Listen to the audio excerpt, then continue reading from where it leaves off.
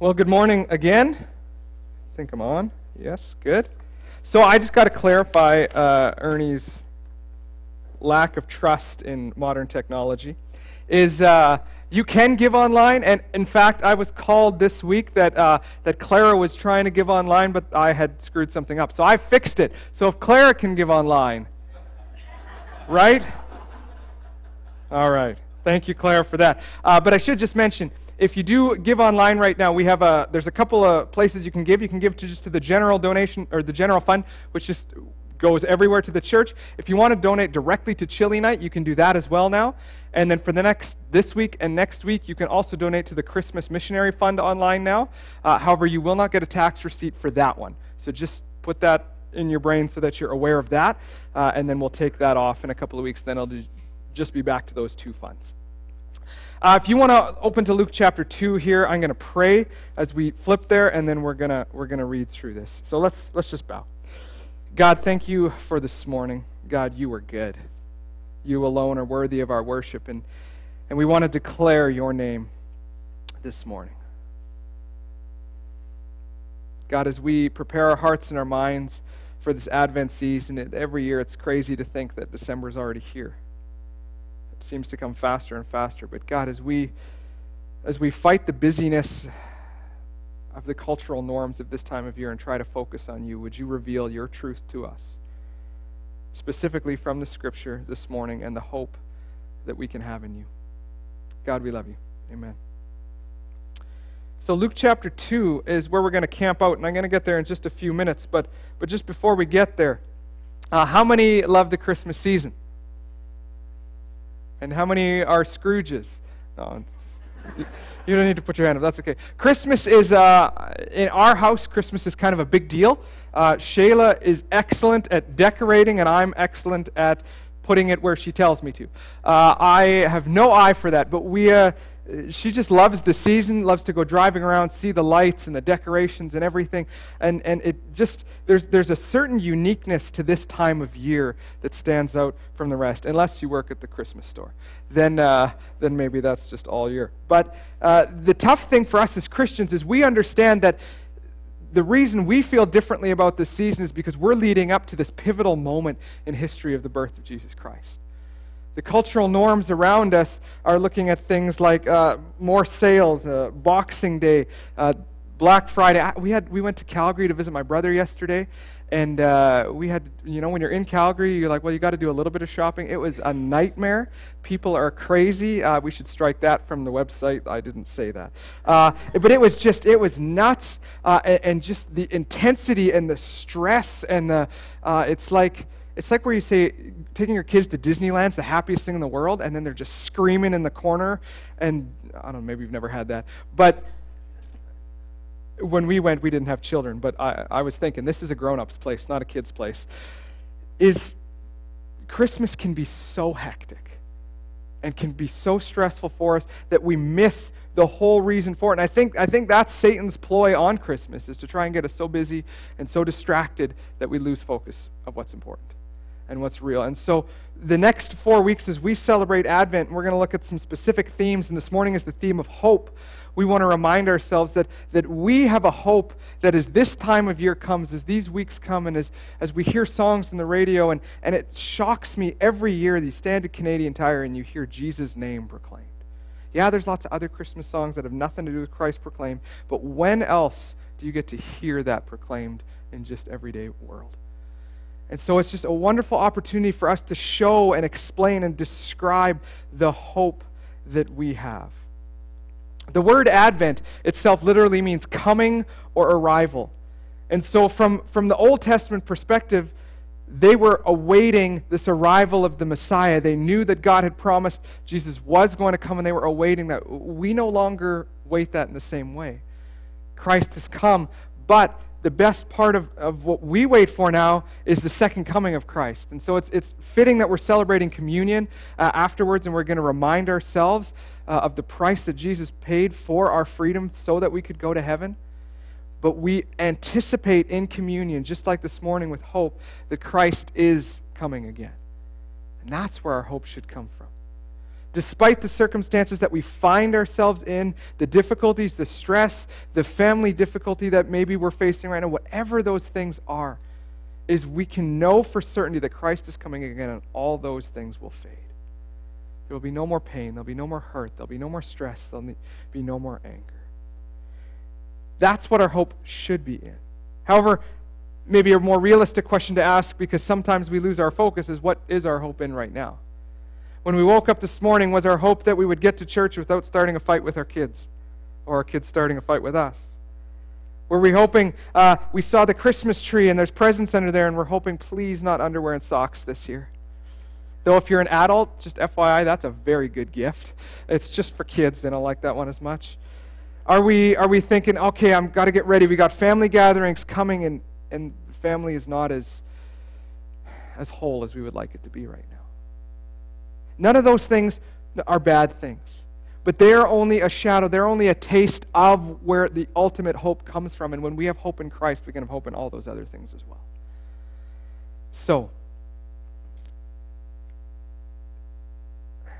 I came across this quote, and I wanted to read this because this is going to kind of frame the whole message this morning. It's from Josh Patterson, who is a pastor at the Village Church in Texas. He says this: hope is not based on probabilities. Hope is based on promises. I'm going to read that again. Hope is not based on probabilities, but based on promises. That phrase has kind of stuck with me as I started to go through this season of hope again, and this idea is it kept coming back to me, this quote, because our hope is not in what might happen, our hope is what is promised to happen.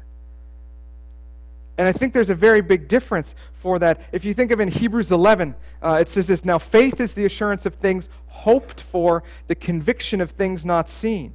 And a number of weeks back when Russ was here, he opened that passage up very well for us to show us that hope is not this grasping at something we don't know, but this guarantee of what God has promised, yet it hasn't been fulfilled. And we know that it is coming. We know that Christ's second coming is a guarantee. But there's so much other stuff that we maybe hold out hopes for that are not based on promises. You could hold out hope that the Toronto Maple Leafs are going to win the Stanley Cup finally. That's a misguided hope, but one that I have every year. And it fails me and lets me down. We could have hope that you're going to win the lottery next week and then all your financial problems will go away. All that kind of hope is grasping at near impossibilities. Things that are not based in reality, but things are based on this desperate desire to want something. A hope based on the return of Christ. That's a promise from Scripture to us that we know we can have certainty in. And praise the Lord for that. To use the language of Romans 8:19, we can hope and eagerly await it with expectation. Not thinking, will it happen, but when it happens. So let's read the account in Luke 2, verses 22 to 38. And we're going to read the story of this man, Simeon. And he's not in the Scriptures a whole lot, and so you can be forgiven if that name doesn't ring a bell. But we're just going to read through this and explain a little bit of Simeon's hope. So starting in verse 22, it says this: and when the time came for their faithful purification, so this is right after Jesus has been born, Mary and Joseph have brought Jesus, and they're going to the temple to present him. So when the time came for their purification, according to the law of Moses, they brought him up to Jerusalem to present him to the Lord. As it is written in the law of the Lord, every male who first opens the womb shall be called holy to the Lord. And to offer sacrifices according to what is said in the law of the Lord, a pair of turtle doves or 2 young pigeons. Now there was a man in Jerusalem whose name was Simeon. This man was righteous and devout, waiting for the consolation of Israel, and the Holy Spirit was upon him. And it had been revealed to him by the Holy Spirit that he would not see death before he had seen the Lord's Christ. He came in the Spirit into the temple. When the parents brought in the child Jesus to do for him according to the customs of the law, he took him up in his arms and blessed God and said, Lord, now you are letting your servant depart in peace according to your word. For my eyes have seen your salvation that you have prepared in the presence of all peoples, a light for revelation to the Gentiles, and for glory to your people Israel. And his father and his mother marveled at what was said about him, and Simeon blessed them and said to Mary his mother, Behold, this child is appointed for the fall and rising of many in Israel, and for a sign that is opposed, and a sword will pierce through your own soul also, so that thoughts from many hearts may be revealed. There was a prophetess, Anna, the daughter of Phanuel of the tribe of Asher. She was advanced in years, having lived with her husband 7 years from when she was a virgin, and then as a widow until she was 84. She did not depart from the temple, worshiping with fasting and praying night and day. And coming up at that very hour, she began to give thanks to God and to speak of him to all who were waiting for the redemption of Jerusalem. So a little bit of context for this story is this is a unique time in history, and not only in that the Messiah comes, but as you read through the Old Testament, God speaks through his prophets and through temple worship, and all of a sudden there's this ceasing of that, and now there's what the scholars call 400 years of silence between the Old Testament and the New Testament, where now there's no longer the prophets declaring. There's no longer God's word being declared to people. They have some scrolls, specifically the Pentateuch, or the first 5 books of the Bible, that they continue to worship. But there's been 400 years of silence. But right from the beginning, God had promised that there would be this Messiah, that sin would be dealt with in some way and somehow, and the prophecies are all through Scripture. How much the people really grasped, we're not 100% sure of, but they were waiting for this moment, and then all of a sudden, 400 years of silence. As I was thinking about that, would that make it insanely difficult to wait and to say, I'm going to trust God is going to do this. God is going to fulfill his promise. Or perhaps maybe it was easier to become cynical and think it's never going to happen. It hasn't happened yet. And I think in our own ways now, as Christ came 2,000 years ago and he was promised to come again, and it seems like in the New Testament, everyone kind of believed that was going to happen quickly. And it didn't, and we still wait 2,000 years later. And do we wait with eager expectation the coming of Christ, or is it just something that maybe we're cynical of, or maybe we're not cynical of, but we don't even pay attention to because, well, he hasn't come in 2,000 years. Is it likely he's going to come in the next few? But here we have Simeon. Simeon is eagerly waiting. And I don't want to skip over this because this is important. It's the very beginning of the text. It says Mary and Joseph go into the temple. They're following the law as prescribed to them, what the traditions of their people are.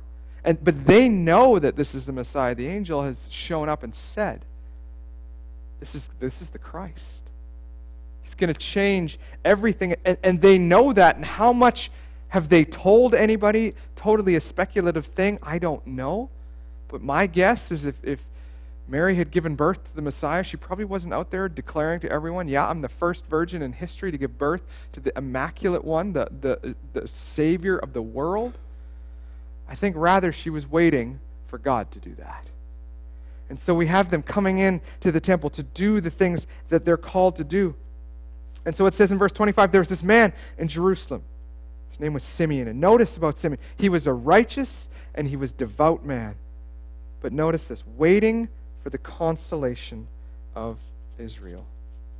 Wayne Grudem and Thomas Schreiner explain this verse that way. They say the consolation is the hope that God would come and he would come to rescue and comfort his people. That was what he was waiting for.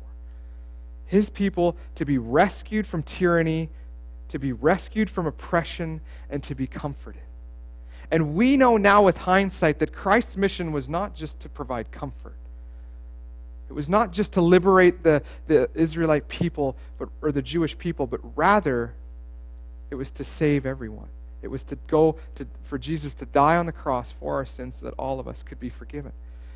But how much of that they knew as you go through the Testament becomes more and more clear as even the disciples say to Jesus at one point, when are you going to liberate us? When are you going to free us from this? In the book of Acts at the beginning, is that's the question that the disciples ask, and they say, when is this going to happen? And that's that famous verse in Acts 1:8 when Jesus says, but you will receive power when the Holy Spirit comes upon you, and you will be my witnesses in all Jerusalem, Judea, Samaria, and to the ends of the earth. Jesus' plan, God's plan, was far bigger and far greater than anything that we could have known. So how much did Simeon understand about the Messiah? Well, we don't really know.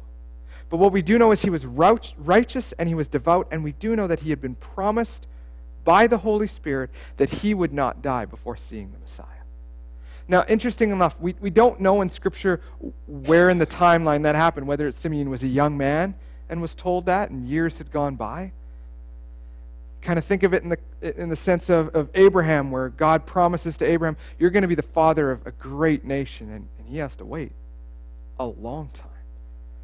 Or perhaps the Holy Spirit had just informed Simeon later in his years of life that don't worry, before you pass, this is what's going to happen. We don't know if he's been waiting a long time or a short time, but what we do know is he has been righteous and he has been devout, waiting for this moment. The consolation of Israel. So we read it this way. He came, that's talking about Simeon in verse 27. He came in the Spirit into the temple. And when the parents brought in the child, Jesus, to do for him according to the customs of the law, he took him in his arms and he blessed God. So the first thing to notice there is Simeon is living his life by the Holy Spirit. As the Holy Spirit has promised, you are not going to taste death until this happens. But in this very case where Mary and Joseph are there, he doesn't know that this child is the Messiah, except for the fact that the Spirit brings him in that moment to pick up and to hold this child and reveals to him, this is the Lord's anointed one. And so he says, Lord, now you are letting your servant depart in peace according to your word. It's this moment of, it's finished. And the crazy part is Simeon doesn't even seem to be worried about what it's actually going to look like. His hope is in the promises of God. God fulfills this promise to him in this moment, and he doesn't say, now what? What's going to happen? How is this going to look? And what's Jesus going to do? He says, the first thing he says is, now I can depart because I know you fulfilled your promise. And that's good enough for me. That was terribly convicting for me this week, is how often do I want God not only to show me the beginning of something, but I want him to show me the whole thing so I'm clear about it. Or do I just step out in faith knowing, okay, God, you've called me to this, and I don't understand what this looks like, or what this means, or how it's going to turn out, or what it might cost me. Simeon didn't care. Just like Abraham in Genesis 15, verse 6, where Abraham believed God and it was counted to him as righteousness. When we trust in God's promises, we are viewed from God's perspective as righteous. Because we're not questioning. We're not saying, but God, what if? Yesterday, for our first Advent, we read through Luke chapter 1 together as a family, and as we were considering that, is you see a couple of things. Is Zechariah, who's John the Baptist's dad, he's promised, your son is going to prepare the way for the Christ. And how does he respond? That can't happen. Disbelief. And what happens to him? The angel basically says, look, I'm Gabriel. Like, I can do what I want. And you're just going to stand there and say you can't do that. And so he says, as a punishment for that, or the consequence for that, you're not going to speak for the next 9 or 10 months. It's a pretty serious consequence. And then in Luke 2, we read of Mary's response. And what does Mary say? I don't understand how it's going to work, but if you say so. See, we don't have to know and understand all the intricacies of what's about to take place. We just have to trust that God knows what he's doing. And that what God has promised, God will fulfill. And you see that when Zechariah, when the son is born, and he's praising the Lord, and he says his name is to be John when he finally is able to speak again, because he, through some difficult 9-10 months, has realized what God's promised God's going to do. How much better is it if we just trust God without all the consequences leading up to that? Now, if you're anything like me, you probably have to learn the hard way a lot of times first. But what's interesting, too, is when you look in Hebrews in that Hall of Faith or Hall of Fame, the heroes of faith, whatever you want to call it, there's a verse in there that says something interesting. It says, all of them did not receive what was promised, but only saw it from a distance. Whatever the thing was that God had said, this is what's going to happen through you. They didn't see the complete fulfillment of that, but they saw the very beginning of it. And so they knew that because this was promised, Abraham died with his name going to be a great nation, and he died with not exactly thousands of descendants. Very, very few. But that didn't waver his belief or his trust in this. So he says, Lord, now you are letting your servant depart in peace according to your word. For my eyes have seen your salvation that you have prepared in the presence of all peoples, a light for revelation to the Gentiles and for glory to your people Israel. Notice that verse 31 and 32. That is incredibly huge because there's a belief it picks up traction and then slows down and picks up and it kind of cycles. But there's this belief so often that Jesus was only for the Jewish people, or at least that was what was thought in the Old Testament. But what you see here is Simeon already is declaring, no. Jesus is for all people. And so I find that interesting because previous, in verse 25, it says he's waiting for the consolation of Israel. That's his focus. That God would come, that the Messiah, he would bring the Messiah to the earth to free his people. That's his focus. And then all of a sudden, through the Spirit, he prophesies and he declares, you have prepared this in the presence of all peoples, a light for revelation to the Gentiles and for glory to your people Israel. A lot of people argue that specifically Paul's writings and his missionary journeys, that they were out of step with what God's desire was. And you can see clearly, even from just this verse, God was planning that Jesus would be for all people, that he would reconcile every single one, Gentile and Jew, to himself. And so we cannot say just how important that was.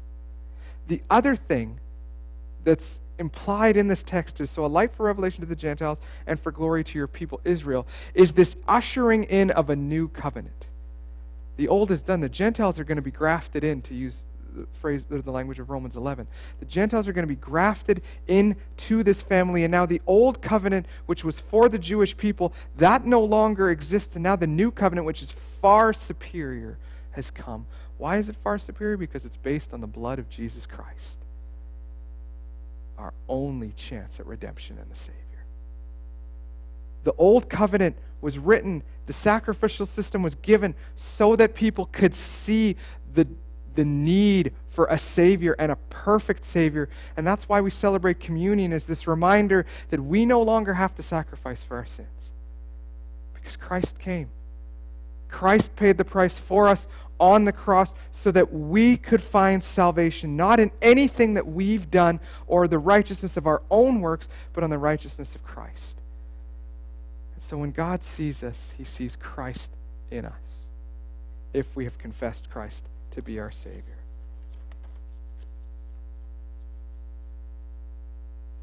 Simeon's hope. His hope was in simply one thing. And the Holy Spirit revealed to him, and I think written probably more for those coming after, including us, than even him himself, shows us that this is for all people, that this is far more inclusive than we ever could have imagined, that not one person stands outside of the possibility of the grace of God, but that all of us can turn to him, every single one of us. And so that is where our hope in this Christmas season should come from. Our hope comes from the promise that God fulfills what he says. And when God says, I'm going to send the Messiah, specifically all through Isaiah, when God says, here's what it's going to look like, here's what's going to happen, here's how it's going to take place. And of course, it was so much more than that. But as we read through that, we can see that if God fulfilled those things, God will fulfill the promise that Jesus is going to come again. Because God doesn't lie. What God says happens. So where is our hope placed in? And this is why, again, I think a theology and understanding of God is important, because if our hope wavers when we go through difficulty, is our hope is not fully based in an understanding of who Christ is. Now, let me clarify. That doesn't mean I'm not saying that you will never have doubt or anxiety or fear or worry. That's human emotion. We're going to face those things. But what we can be reminded of is, I don't need to doubt. I don't need to worry. I don't need to think that God is not in control, because my hope is in the fact that Jesus came and that he's coming again. And regardless of if that happens tomorrow or another 2,000 years from now, I know that the pain, the suffering, the hurt, I know that the difficulties, the obstacles, I know that whatever I'm going through will end and I will be with Christ for eternity. You hear me say this often, but Jesus says, in this world you will have trouble. Later in Luke, Jesus says to his disciples, you need to pick up your cross daily and follow me. The implications of the life of a Christian are not that it's going to be easy, not that God only blesses you and financially makes you prosper and gives you health. Scripture is actually quite opposed to that kind of view. Is what Jesus gives you is purpose and meaning. He gives you identity. He gives you the Holy Spirit to journey through your struggles so that you don't have to face them alone. That's the promise of Scripture. That's where our hope is placed in. Our hope is not placed in that, you know what, I'm assured financial security later in my life. You go tell our missionaries that and see how they respond to that. We can't tell them, don't worry, this disease that you have, this does not end in death. God's promise for you is that you'll be healthy. We can't say that. God's promise for us that we can say is that God loves us unconditionally, that he has promised that he will journey through the hurt with us, and that he will give us the Holy Spirit so that we are not alone. That's the promise.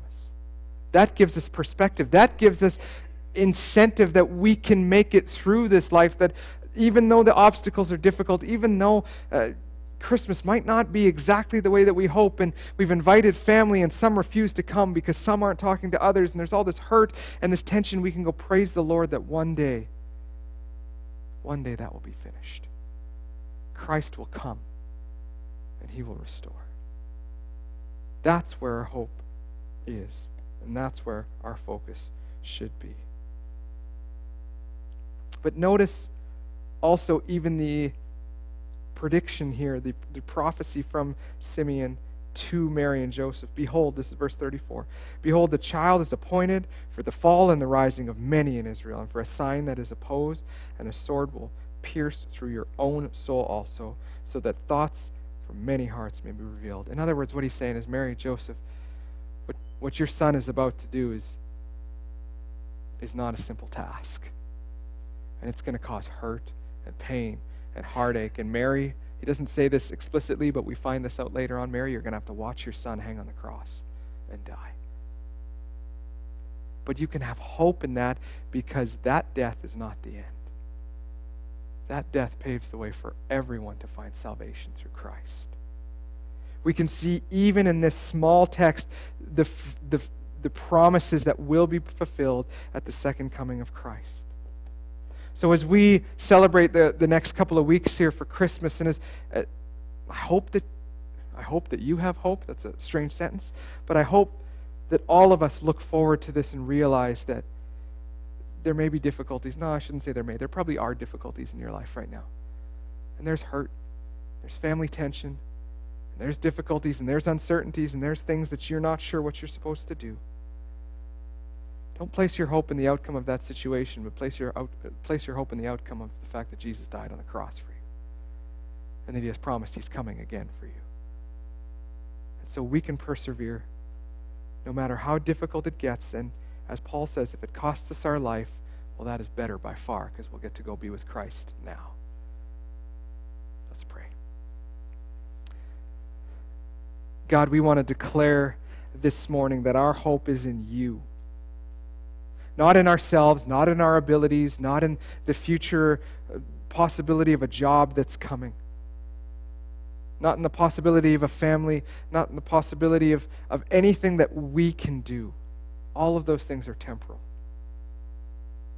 Some of those things work, some of them don't.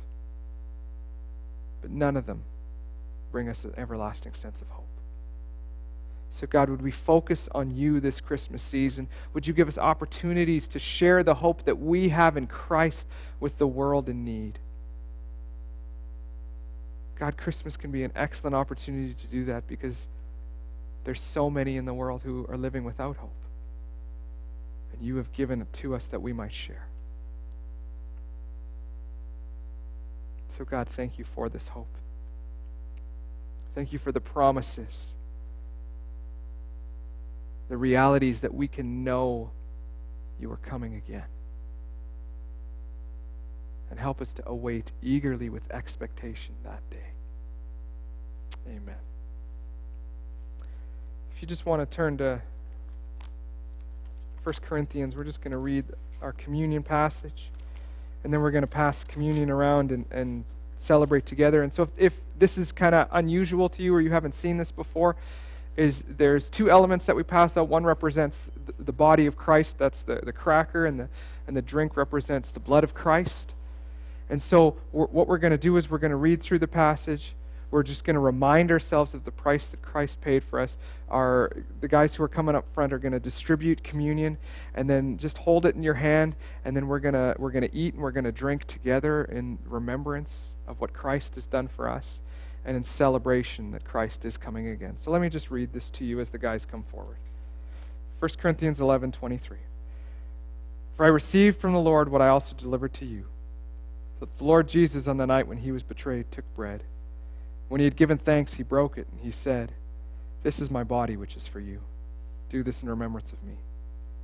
In the same way also he took the cup after supper, saying, "This cup is the new covenant in my blood. Do this as often as you drink it in remembrance of me. For as often as you eat this bread and drink this cup, you proclaim the Lord's death until he comes. Whoever therefore eats the bread or drinks the cup of the Lord in an unworthy manner will be guilty concerning the body and the blood of the Lord. Let a person examine himself then, and eat of the bread and drink of the cup. For anyone who eats and drinks without discerning the body eats and drinks judgment on himself." Simple reminder to us is that when we come and when we pass these elements out, is that this is a serious moment. And we just need to slow down. Remind ourselves of the price that Christ paid. Again, the longer that you've been a Christian, it can be more and more tempting to forget just how much it cost God, because it can become normal. And it should never become normal. It should always be this realization that, as Paul says, that we are the chief of sinners and that we desperately needed Christ. So I'm going to pray over the bread, and then the guys are going to pass it out. And then we'll just hold it together till we all have it, and then we'll eat together. Let's pray. God, thank you that we can come and we can celebrate communion together. God, thank you that Jesus Christ came to the earth, that he lived this sinless, perfect life so that he could die on the cross for our sins, so that he could atone for what we could not. God, help us to see the importance and the significance of that, and just the blessing, the immense blessing that it is that you love us so much. So God, as we pass out this bread, which represents your body broken for us, help us to take a moment to see the severity of the price that you had to pay, and yet that you were willing to do that because of your love for us. God, we are grateful. Amen.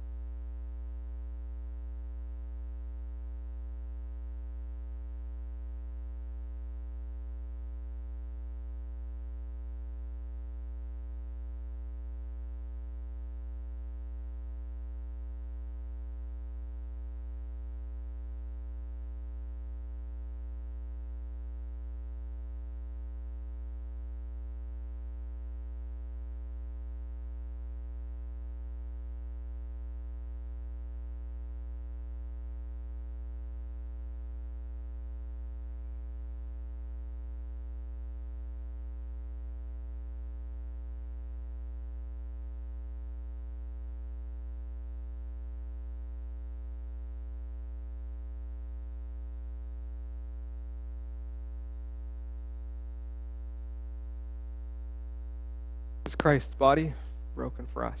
Let's eat in remembrance of him.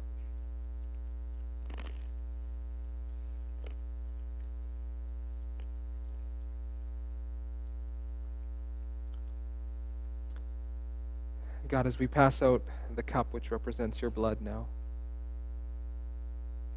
God, we recognize that through Scripture, that the sacrificial system was leading to a point where we would no longer need to offer sacrifices for our sins because your blood was perfect. So, Jesus, we thank you for your blood shed for us, the only atonement for our sins.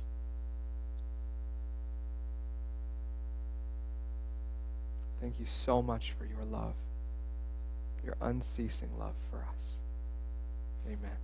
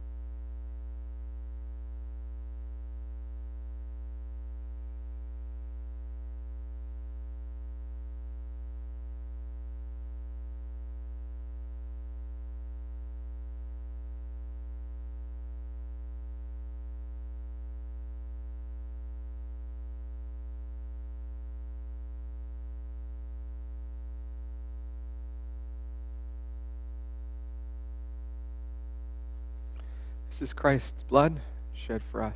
Let's drink in remembrance of